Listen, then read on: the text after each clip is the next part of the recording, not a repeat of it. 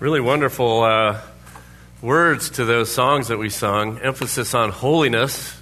We're going to talk about holiness today.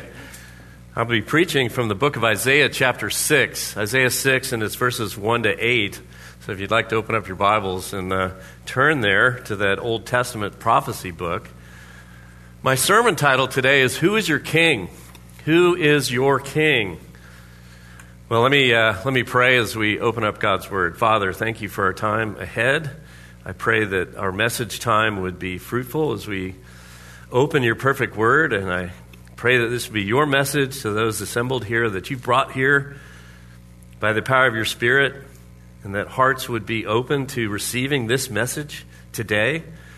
Lord, I pray that my words I just lift up to you as an act of love and obedience and worship. And Lord, I pray to just get out of the way here as you minister to each of us.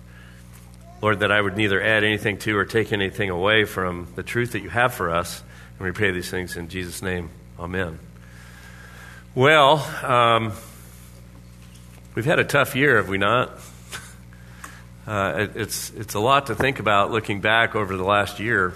But in particular, I want to just mention the U.S. presidential election, so apart from any personal feelings that I would have about that, whether it was stolen or not, or whether or not the media was just scandalously biased or not, or now whether the new administration and its philosophies and agenda is really going to be hard on believers, which I believe it will be. There's really just one simple fact that's undeniable, and that is Donald Trump is out of office. He's out of office. He's no longer president of the United States. His executive prerogatives have been stripped away, and he can no longer move any of the great levers of power in our nation in favor of any agenda, much less a conservative path that would be favorable to Christians. So in a sense, a king has fallen. And with his demise, there's uncertainty. Is there not? There's temporal uncertainty. And many are really having a hard time with this. Many are left defeated and feeling threatened and what's going to happen next. And there's a sense of loss and bereavement, really, right? So what are we to do when our leaders, our temporal leaders, our human leaders, our kings, so to say, fall away? What are we to do when that happens? Well, as always, we have to look to the Bible for answers. We have to look to this book.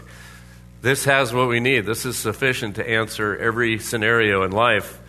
And the scripture verse we're going to go to this morning is going to be especially helpful, I think, when we have a sense that everything's falling apart around us. At least it ministered to me in that way. So it's going to tell us, as I read it here in a minute, about a king, another king that fell almost 2,800 years ago. He was a great king of Israel. And first he fell seriously ill, and then he died. And the people of Judah were left in an uncertain place. They were left feeling defeated. They were left feeling threatened. They were left feeling a sense of loss and bereavement. It was an upendedness feel to things. And so that sovereign was King Uzziah. King Uzziah, if you remember your Sunday school lessons and all that we know about all the kings of Israel. And so King Uzziah actually took the throne of Israel at age 16. And then he reigned for almost 52 years. And overall, his reign was considered a pretty good success. One writer put it this way: the most prosperous, excepting that of Jehoshaphat, since the time of Solomon. In the early part of his reign, he was doing really well under the prophet Zechariah's influence, and he was faithful to God. And from 2 Kings 15 and from 2 Chronicles 26, he did that which was right in the eyes of the Lord. He was doing well. And in Jerusalem, he was a progressive thinking king in terms of technology, in terms of military skill. So he figured out how to use towers to position archers and to be able to hurl large stones in combat. So he was a protector. He also was into agriculture and did some good things for the growing of food and such. And so really the takeaway on him was he refortified the country, reorganized, and re-equipped the army, and then advanced some things in agriculture for the good of the people. So he was a vigorous and able ruler, and his name spread abroad even to the entrance of Egypt, as it says in 2 Chronicles. So then something terrible happened. Something terrible happened. Uzziah's pride led to his downfall. He entered the temple of Yahweh to burn incense on the sacred altar. And the high priest at the time, a man by the name of Azariah, he saw this and saw it as an attempt to usurp the role of the priesthood. And so there was a confrontation. He and 80 men kind of did a throwdown. And so you have this really high drama moment. And they said to him, as is written in 2 Chronicles 26, "It is not for you, Uzziah, to burn incense to the Lord, but for the priests, the sons of Aaron, who are consecrated to burn incense." So it's intense. And then God himself intervened. God himself intervened. He struck Uzziah with deadly leprosy right in that moment. This is something that I found in my research is from Flavius Josephus, who was a Jewish priest and scholar and historian who wrote valuable historical works that actually corroborate a lot of what we know from Scripture. Not that we need that because we know Scripture is true, but it's always interesting and helpful to see something corroborated, right? And so here's what Flavius Josephus said, and I'm quoting, "A great earthquake shook the ground, and a rent was made in the temple. And the bright rays of the sun shone through it and fell upon the king's face, insomuch that the leprosy seized upon him immediately." Not good. So Uzziah was suddenly struck with leprosy. And in his defilement, he was driven from the temple and compelled to reside in a separate house, it says in 2 Kings. And he had to stay there until his death. And so this did not have a great effect on the government at the time, as you can imagine. So what happened was there was sort of a scrambling and some disarray, and they emergently turned the kingship over to Uzziah's son, Jotham. And there was sort of this inefficient co-regency that went on for about 10 years. And then King Uzziah died. So his pride, kind of brought some pain to the people, right? It wasn't a good outcome in terms of his leadership. And so there were consequences not only to himself, but to the entire nation under his sovereign charge. And the saddest part about this is King Uzziah died as he lived in his final decade of life, alone, estranged, and unclean. Alone, estranged, and unclean. So it's a dramatic fall. So the question then, which I'd argue remains the relevant question always, and especially now perhaps, what are the people? What are you and I to do when our leaders fail, when they fall, when they are no longer there for us, right? What are we to do when kings, emperors, prime ministers, or presidents go out of office? Well, this book is going to give us the answer, and it really is a timeless answer. We have to remember the holy, heavenly King who's sovereign and on his throne all the time.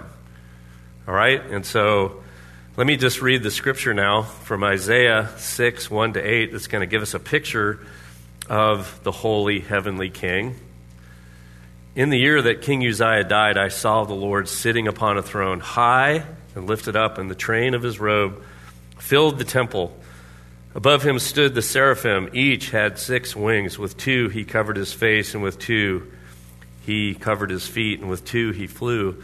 And the one called to another and said, 'Holy, holy, holy is the Lord of hosts, and the whole world is full of his glory.' And the foundations of the threshold shook at the voice of him who called, and the house was filled with smoke. And I said, 'Woe is me, for I am lost, for I am a man of unclean lips, and I dwell in the midst of a people of unclean lips. For my eyes have seen the King, the Lord of hosts.' Then one of the seraphim flew to me, having in his hand a burning coal that he had taken with tongs from the altar. And he touched my mouth and said, 'Behold, this has touched your lips. Your guilt is taken away, and your sin atoned for.' And I heard the voice of the Lord saying, 'Whom shall I send, and who will go for us?' Then I said, 'Here I am. Send me, said Isaiah. Well, you might say that King Uzziah was a terrestrial king. He was an earthbound king. He was a limited king. He was just limited the way we all are limited, right? Because, we're born in the flesh. We struggle with the flesh. We live in a fallen creation. All of it's, I think, pretty obvious. The things are going the way, it's not the way it's supposed to be, right? We look all around and we say, this is not how it's supposed to be, so that it's fallen. The creation is fallen, and it's all explained in Scripture. And so he was an earthbound, created being, and really not able to control much of anything, right? He didn't really have a lot of control, even though he was king over Israel. So what we have here is contrast. Isaiah is encountering, in his vision, a wholly different king. And it's the real, eternal, sovereign, unchanging, gracious, and loving king over all the universe, who stands far above any earthbound authority and physical limitations. And thankfully, all of us here today, we have the opportunity to place our trust in this king, by faith, over anyone or anything earthbound. That should give us a sense of encouragement today, even as stuff is not going all that well. So we want to look at what Isaiah did. What did he do? How did he respond? Well, I want to show you that young Isaiah, and this is when he's been called to be a prophet by God, to speak for God to kings and to the people of Israel. I want to show you that he models for us 3 necessary steps to ensuring our faith is authentic in the holy heavenly king. The first is you must absorb the king's holiness, and I'll explain what that means here in a second. Second is you must accept the king's grace. And third, you must answer the king's call. Absorb his holiness, accept his grace, answer his call in your life. Well, let's look at point number 1, absorbing the king's holiness. This is an imperative. Verses 1 through 4.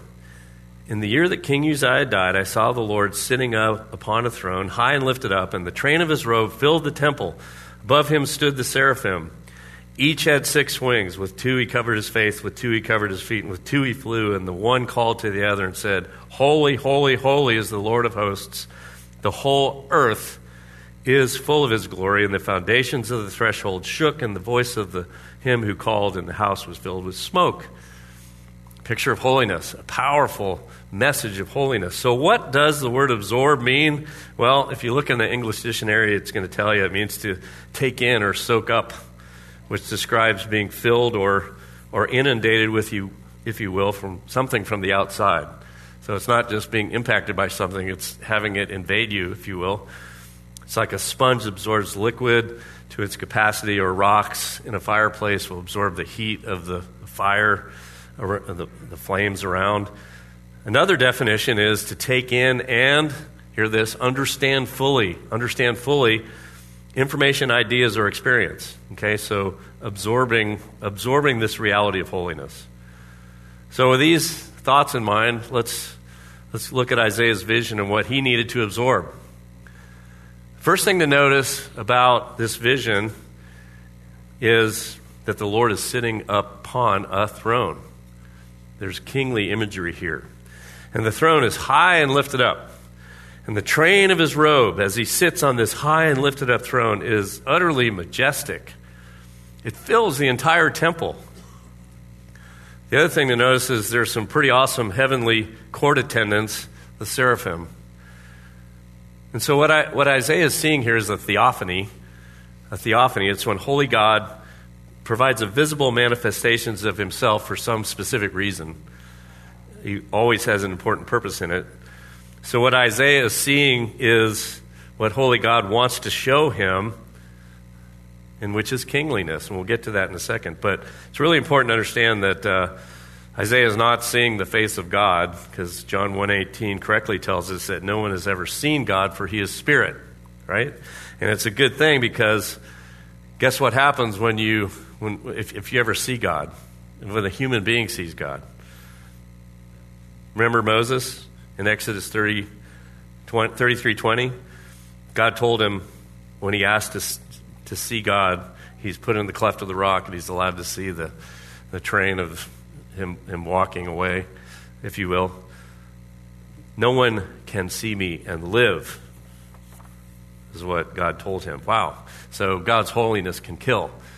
That should hit you. It should jar you, because what we want to do is really grasp this idea of holiness, just how different God really is. His holiness can kill. His unfiltered magnificence and perfection are too much for a human to bear and survive. But in his gracious condescension, the entire Bible is about grace. He sometimes clothes himself with what I'll call safe visibility, and it's always for our good. And so this is what's happening here. In this instance, he became visible to Isaiah. And how did he show himself? What was the picture he wanted Isaiah to see? He showed himself in exalted kingliness. The vision is of God on a throne with regal robes and brilliant court attendants, all of which speaks to sovereign majesty and dominion. It's kingliness. Well, and it's interesting because just as Isaiah's terrestrial king is declared irrelevant, so why did the passage open with, in the year King Uzziah died? He's really trying to be intentional there to draw a contrast. So Isaiah represents kind of all kings, all presidents, all prime ministers. It's human leaders. And we're seeing a picture of death, and then we're seeing a vision of the king. And it's the comparison is meant to show utter opposites, complete opposites. You have a leprous and dying, perhaps already dead King Uzziah. He's representing all human leaders. And then you have Yahweh is showing himself as the holy, heavenly king. So 2 kingdoms, 2 kings to compare. One is earthly, dark, disappointing, dying, powerless, futile, sin-cursed, hopeless. It's a dead end. And then the other is heavenly, filled with light, awesome, alive, all-powerful, holy and pure, the very personification of hope. The very personification of hope. And so Isaiah is to fully see and understand this. His is to know that God is king, and not only that, he's the king. He is the king, right? So along with kingliness, he's got to absorb holiness. So what in the world is holiness? Well, the word holy means transcendent, sacred, set apart, revered, divine. But I'll tell you, we can't really understand holiness because, we can only look at it. We can only think about it. We can only see it as described in Scripture because we're not holy. And so words do fail. Those are pretty good words. But even as we try to understand it fully, and we should try to understand it fully, we have to see that Isaiah has got to see this and get it, because God has big plans for Isaiah. He's going to ask much of Isaiah, and in so doing, his faith is going to be tremendously tested throughout his life as a prophet. And the book of Isaiah is just so magnificent. There's so much in there. So here's the calling, and then here he's having to absorb holiness. So John MacArthur writes this about holiness, and I'm quoting, "Of all the attributes of God, holiness is the one that most uniquely describes him, and in reality is a summation of all his other attributes." The word holiness refers to his separateness, his otherness, the fact that he is unlike any other beings. Some other commentators have tried to put all this in words. I'll read you a couple. Holiness is God's infinite moral perfection, crowning his infinite intelligence and power. Here's another one. Holiness is the most sparkling jewel of God's crown. It is the name by which he is known. One more. Holiness is to be regarded not as a distinct attribute, but as the result of all God's moral perfection together. So we need to try to understand this. We need to try to embrace it. We need to try to have it penetrate our heart. And the inspired text helps with this. When it talks about the seraphim, I would argue. Look at verse 2. Above him stood the seraphim. Each had 6 wings. With 2 he covered his face, and with 2 he covered his feet. And with 2 he flew. And the one called to another and said, "Holy, holy, holy is the Lord of hosts. The whole earth is full of his glory." Well, these angelic court attendants.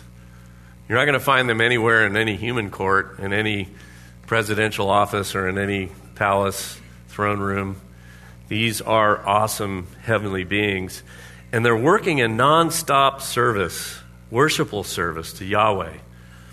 And they're just indescribably awesome, and they in turn are expressing their overwhelming and ongoing awe of God.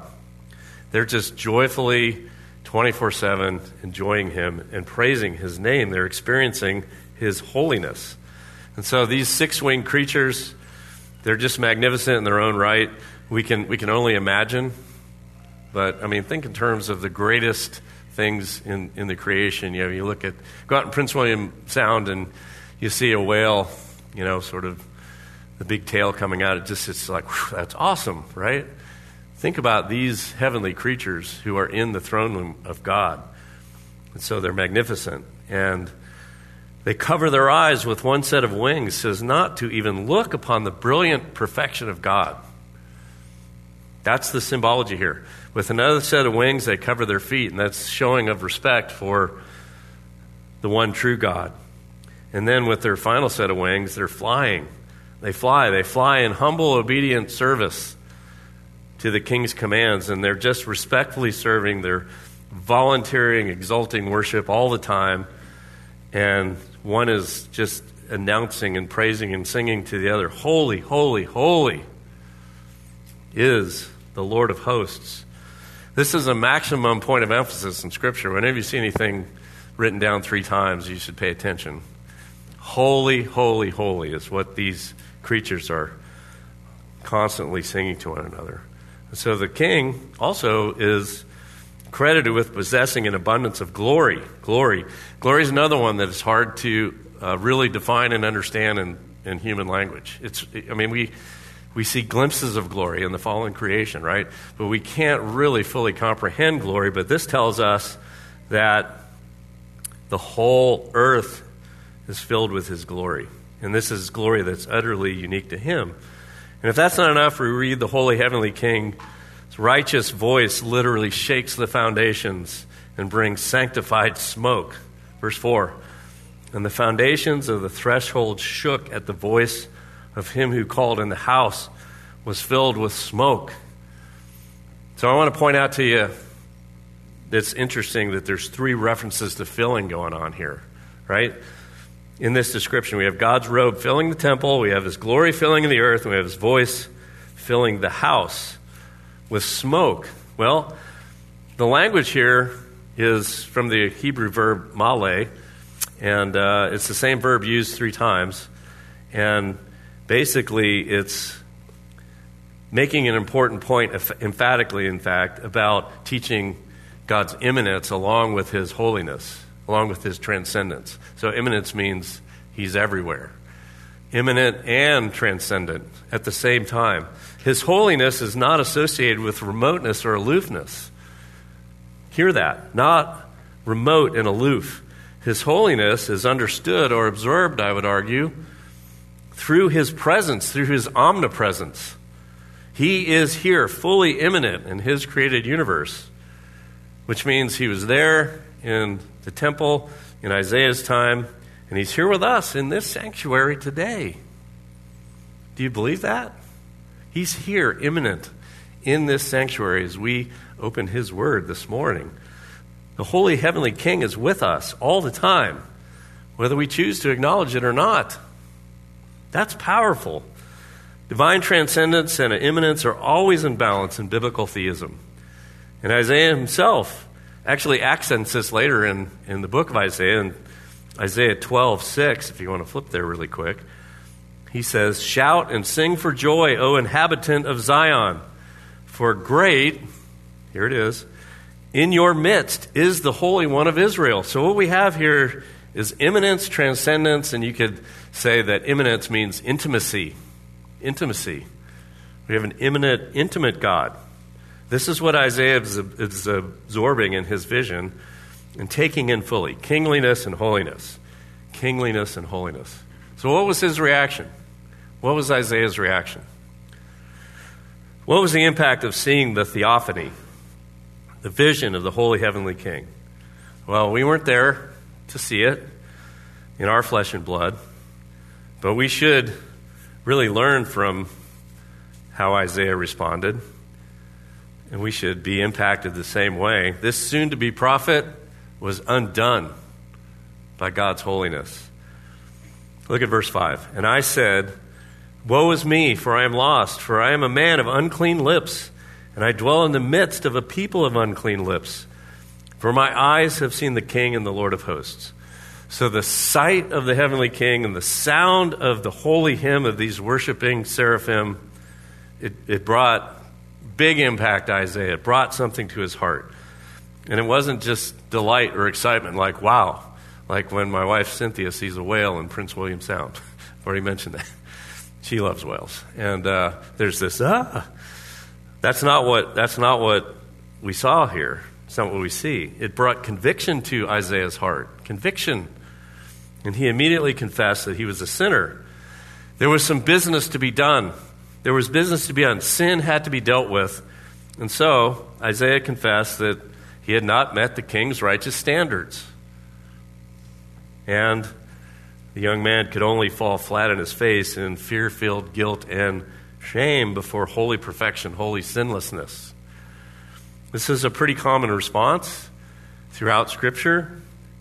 In fact, John Calvin wrote in the Institutes of Christian Religion, he makes a statement that goes like this: hence that dread and terror by which holy men of old trembled before God, as Scripture uniformly relates.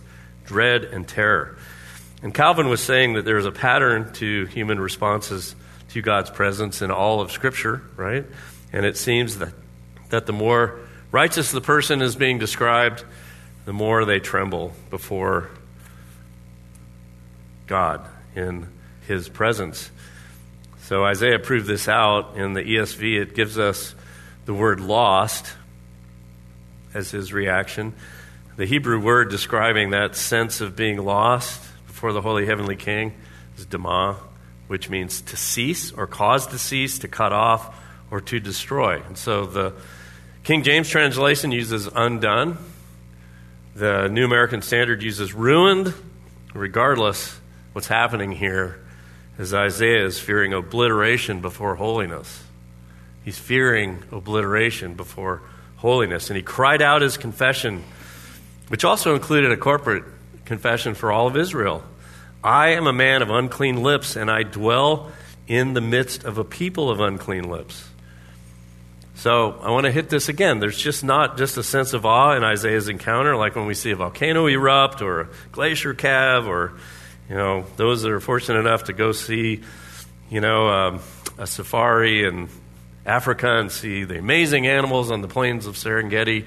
We like to watch the National Geographic nature shows, and we're just like, wow, that's amazing. We're just getting a glimpse of goodness and glory in creation and just how amazing God is. But when we are encountering him, really the answer in our response should be one of utter condemnation and a sense of absolute helplessness before holiness. Do you see that? And so here's what you need to know. Someone other than Isaiah has to come to the rescue here, or Isaiah is not going to get through this moment. Somebody's got to rescue him, right? He's just flat in his face before holiness, and he can't talk or think his way out of this, right? And who is it that's going to come to the rescue? Who's going to come to his rescue? Well, remember that all sin is against God. David asserted in Psalm 51:4, against you and you only have I sinned. So only God can ultimately forgive sin. So we have our answer. We have our answer. Isaiah's rescue must come from God. It must come from God. And verses 6 and 7 are going to show us this, but before we look at that, I want to just focus a bit more on the rescuer who is God himself. The Gospel of John makes mention of Isaiah's vision in John 12:41, and it reads, Isaiah said these things because he saw his glory and spoke of him. While the New Testament is rich in Christology, we know that it's rich in Trinitarian teaching, The Old Testament writers give us hints of that. It's just glimpses of it, but then it all comes to fruition in the New Testament as we're introduced to Christ and his ministry. So what the Apostle John is saying in Isaiah said these things because he saw his glory and spoke of him. He's basically saying the theophany that Isaiah is experiencing right there is actually a Christophany. It's the picture of Christ on the throne. The vision on the throne is Christ. Christ, fully God, the second member of the Trinity, is portrayed in this vision of the holy heavenly King. And we know this is all right in line with all of Scripture, right? Jesus is the King. And moreover, he's the picture of rescue. He is our rescue, and it's by way of grace. He's the one that forgives sins, right? In the Synoptic Gospels, there's a really important section in there, a really important story. So in Matthew, Mark, and Luke, we see the story of when Jesus healed the paralytic. Do you remember that story? So I'll reference Mark chapter 2, verses 1 to 11, if you'd like to just write that down and look at it later. What happened here is Jesus miraculously and completely heals a suffering man who they call the paralytic. So in a physical sense, he was needing to be healed and was in poor physical shape. But Jesus did something else. He said something else to this man. He told him that his sins were forgiven. So he healed him physically, and then he heals him spiritually, forgiving his sins.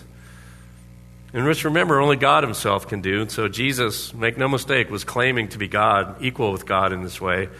And this really sent the Jewish leaders tumbling. They didn't like hearing that. In Mark, the scribes are in a panic, and they record, the gospel records these scribes saying, "Why does this man speak like that? He is blaspheming. Who can forgive sins but God alone?" Well, Jesus is God. And Jesus is the King that's being just the Christology, the Christophany that's happening there with Isaiah. So Jesus Christ is the promised King of the Davidic line. Christ is the gracious Redeemer, and Christ will come again as triumphant King as promised in Revelation. And only Christ can fulfill all of these promises as God the Son, who is King. Revelation 17:14 says this, "They will make war on the Lamb, and the Lamb will conquer them, for he is Lord of lords and King of kings." Lord of lords and King of kings. And those with him are called and chosen and faithful. Christ is the rescuer Isaiah is seeing in this vision. That's awesome. Which brings us to imperative number 2. You must accept the King's grace. You must accept the King's grace. Look at verses 6 and 7. "Then one of the seraphim flew to me, having in his hand a burning coal that he had taken with tongs from the altar. And he touched my mouth and said, 'Behold, this has touched your lips. Your guilt is taken away and your sin atoned for.'" So motivated by grace, by amazing grace, the holy heavenly King is rescuing Isaiah here. He sends the solution. It's an atoning hot coal from the brazen altar of the temple in the vision. And all of this is symbolic of the Old Testament blood sacrifice system.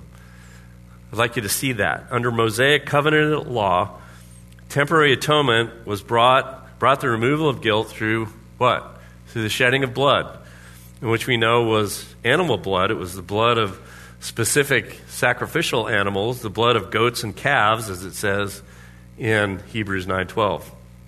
This is important. And we know that blood is the agent of forgiveness because life is in the blood.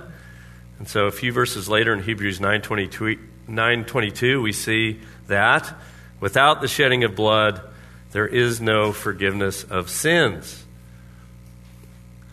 But the Lord Jesus Christ, the same Lord of hosts in this vision, overwhelming Isaiah, he is the one who provided the temporary atoning hot coal. Your guilt is taken away and your sin is atoned for. And he is the one who accomplished the perfect, permanent atonement by shedding his pure, precious blood as a sacrifice, making possible the new covenant of grace. So we have the old covenant of sacrificing animals that was always temporary. Then you have the new covenant of grace that Christ ushered in through his perfect sacrifice, through the shedding of his pure blood. It's amazing, the new covenant of grace. I recommend a very careful reading of all of Hebrews 9 if this interests you to follow up. Jeff preached through this and did a marvelous job. There's so much here, but let me just read Hebrews 9, verses 12 to 15. He, Christ, entered once for all into the holy places, not by means of the blood of goats and calves, but by means of his own blood, thus securing an eternal redemption. For if the blood of goats and bulls and the sprinkling of defiled persons with the ashes of a heifer sanctify for the purification of the flesh, how much more will the blood of Christ, who through the eternal Spirit offered himself without blemish to God, purify our conscience from dead works to serve the living God. Therefore, he is the mediator of a new covenant, so that those who are called may receive the promised eternal inheritance, since a death has occurred that redeems them from transgressions committed under the old covenant. So Hebrews 9 helps us here. It shows that worship in the Old Testament could not perfect the worshiper because it was related to the law. It was about food and drink and clean and unclean and regulations for the body, and then about the sacrificial system, which was always temporary. But when Christ appeared, he entered into the heavenly tabernacle and poured out his own blood. On the mercy seat, the blood of bulls and goats was never able to cleanse the conscience of the worshiper under the old system, but the blood of Christ is able to save completely. It saves completely, as it cleansed us thoroughly, and we are now without blemish or accusation before God. So what Isaiah was seeing was a foreshadowing, a picture of atonement, and then we have the permanent atonement. What a solution. What grace. What a God to rescue, and we can't rescue ourselves. We are like Isaiah in that moment. When we stand, when we contemplate holiness, and we have the right high view of God, we have to just see a low view of ourselves, and we have to be overwhelmed by our own sin. And then we have to know that it's only by grace that we're saved from that sin. Do you see that? What a solution.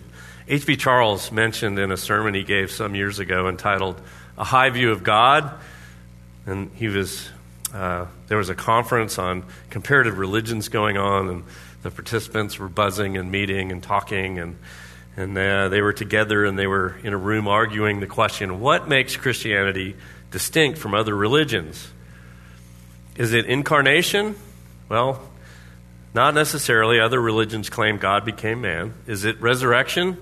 Well, other religions believe that dead people can rise again. So what is it that makes Christianity distinct?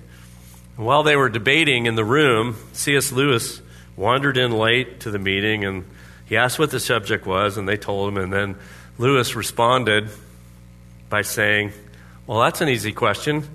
The thing that makes Christianity unique is the doctrine of grace. The doctrine of grace. The good news of amazing grace is uniquely Christian.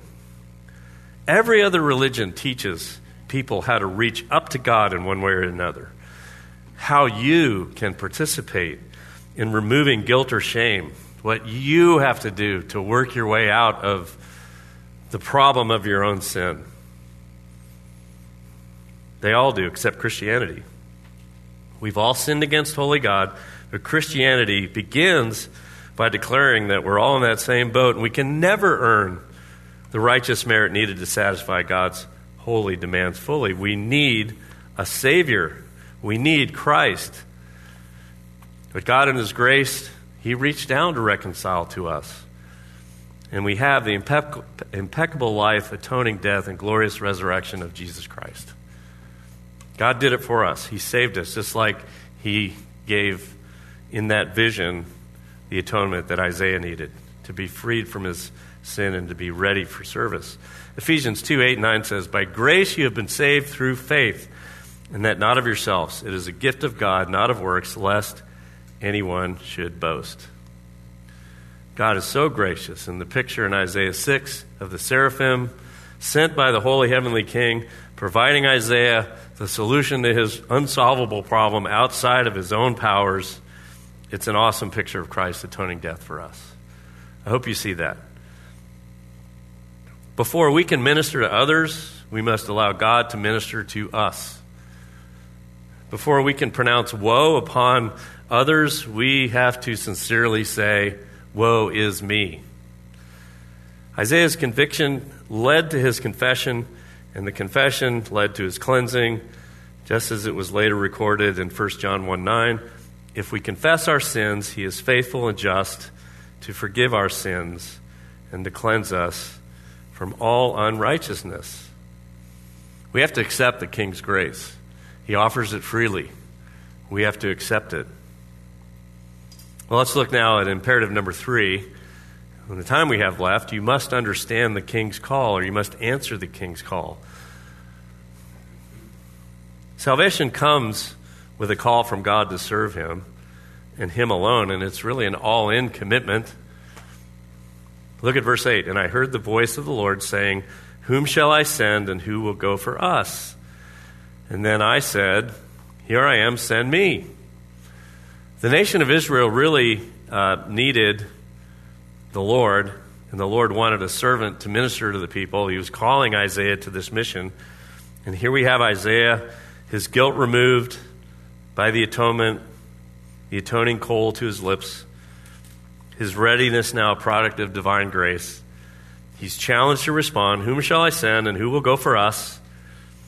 Notice the tension between God's sovereign plan for Isaiah's life, doing all the work of grace for him, doing the atonement work for him, rescuing him when he couldn't rescue himself. But then there's some tension here because he's got to say yes. You have predestination, if you will, and then you have Isaiah's personal responsibility to step up and say, here am I, send me.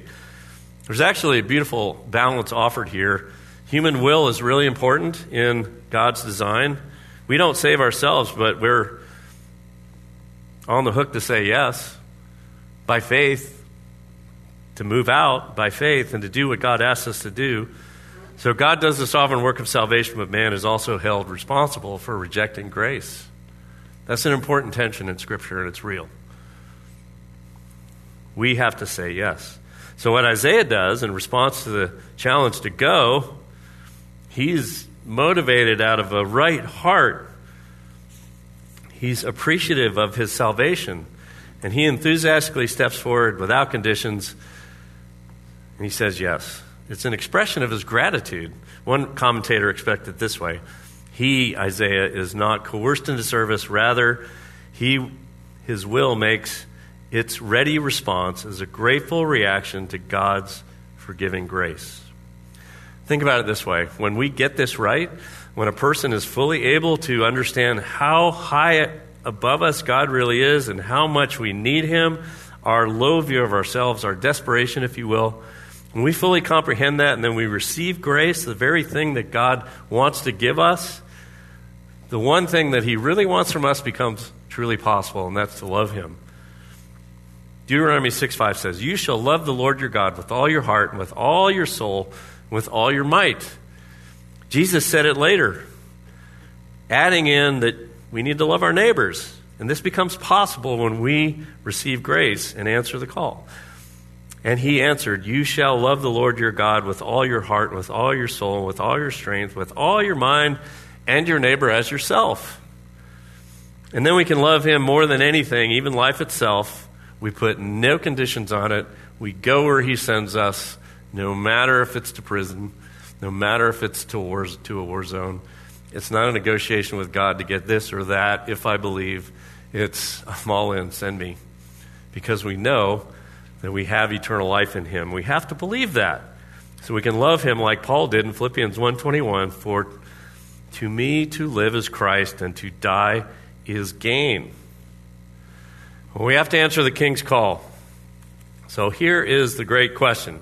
As we think about all this, especially as believers, as we ponder kingliness, holiness, grace, calling, how is it that Even as earthly kings fall, even as we see just tremendous disappointment in those who are in positions of leadership, how does so many continue to turn away from the holy heavenly King? How is that possible? Well, they just looked for hope of some kind in some earthbound counterfeit. How is that possible? Well, let me just read to you from Romans 1, verses 18 to 23. Will help explain some of it. If you want to flip there. Romans 1, verse 18. For the wrath of God is revealed from heaven against all ungodliness and unrighteousness of men who by their unrighteousness suppress the truth. For what can be known about God is plain to them, because God has shown it to them. For his invisible attributes, namely his eternal power and divine nature, have been clearly perceived ever since the creation of the world and the things that have been made. So they are without excuse. For although they knew God and did not honor him as God or give thanks to him, but they became futile in their thinking, and their foolish hearts were darkened. Claiming to be wise, they became fools and exchanged the glory of the immortal God for images resembling mortal man and birds and animals and creeping things. This is really the opposite of Isaiah's response. It's like a polar opposite, if you will. Someone who knows there's a God because it's plain to everyone. It's there. We know it. It says here in Romans that it's true. They've experienced God. They've tasted of some of his holiness in a fallen world. But they say thanks, but no thanks. Thanks, but no thanks. And the Apostle Paul is telling us in this scathing analysis that we're without excuse. His eternal power and divine nature have been clearly perceived ever since the creation of the world and the things that have been made.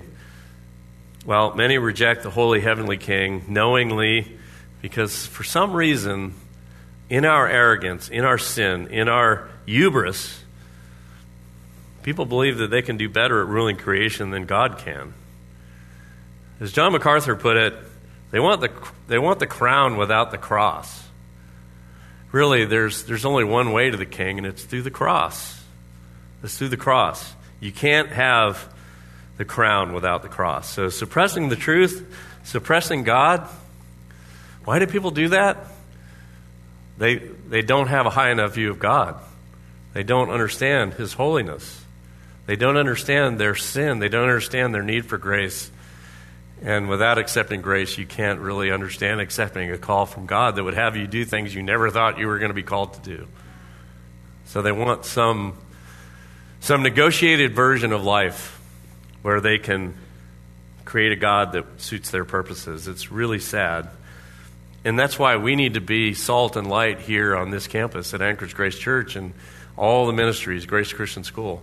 We have to be speaking the truth in love. We have to be loving our neighbors as ourselves and be bold and say, I love you, but your worldview is not what the Bible says. Let me open my Bible and talk to you about salvation, about grace.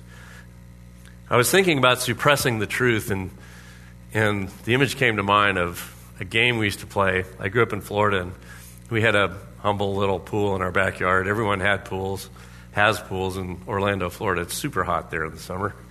And as a kid, we would swim all the time. And we used to play a game, and we had a beach ball of sorts. It was kind of a soccer ball.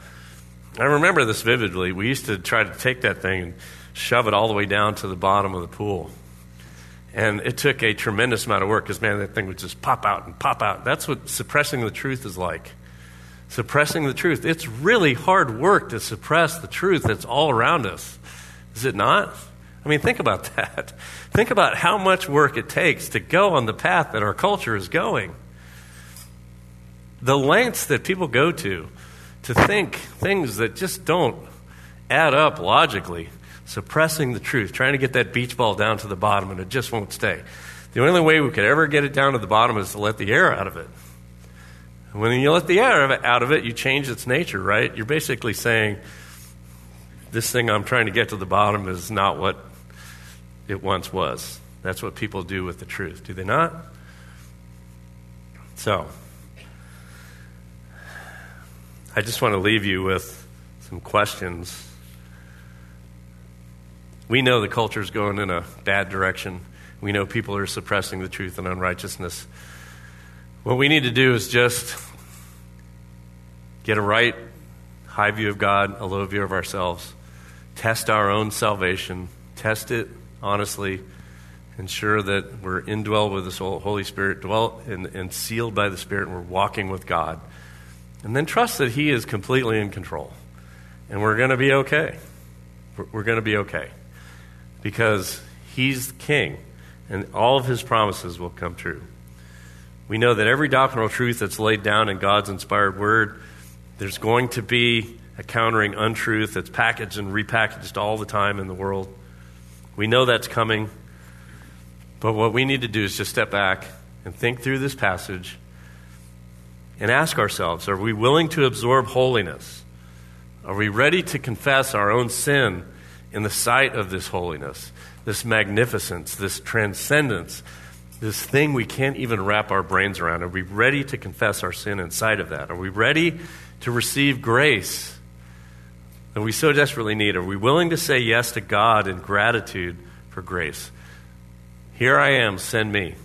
Are we willing to really do that? Here I am, send me. Do we have a high enough view of God? Who is your king this morning? Who is your king? Have you turned by faith to the holy heavenly King? My prayer is that I would be like Isaiah and be undone before the throne of heaven.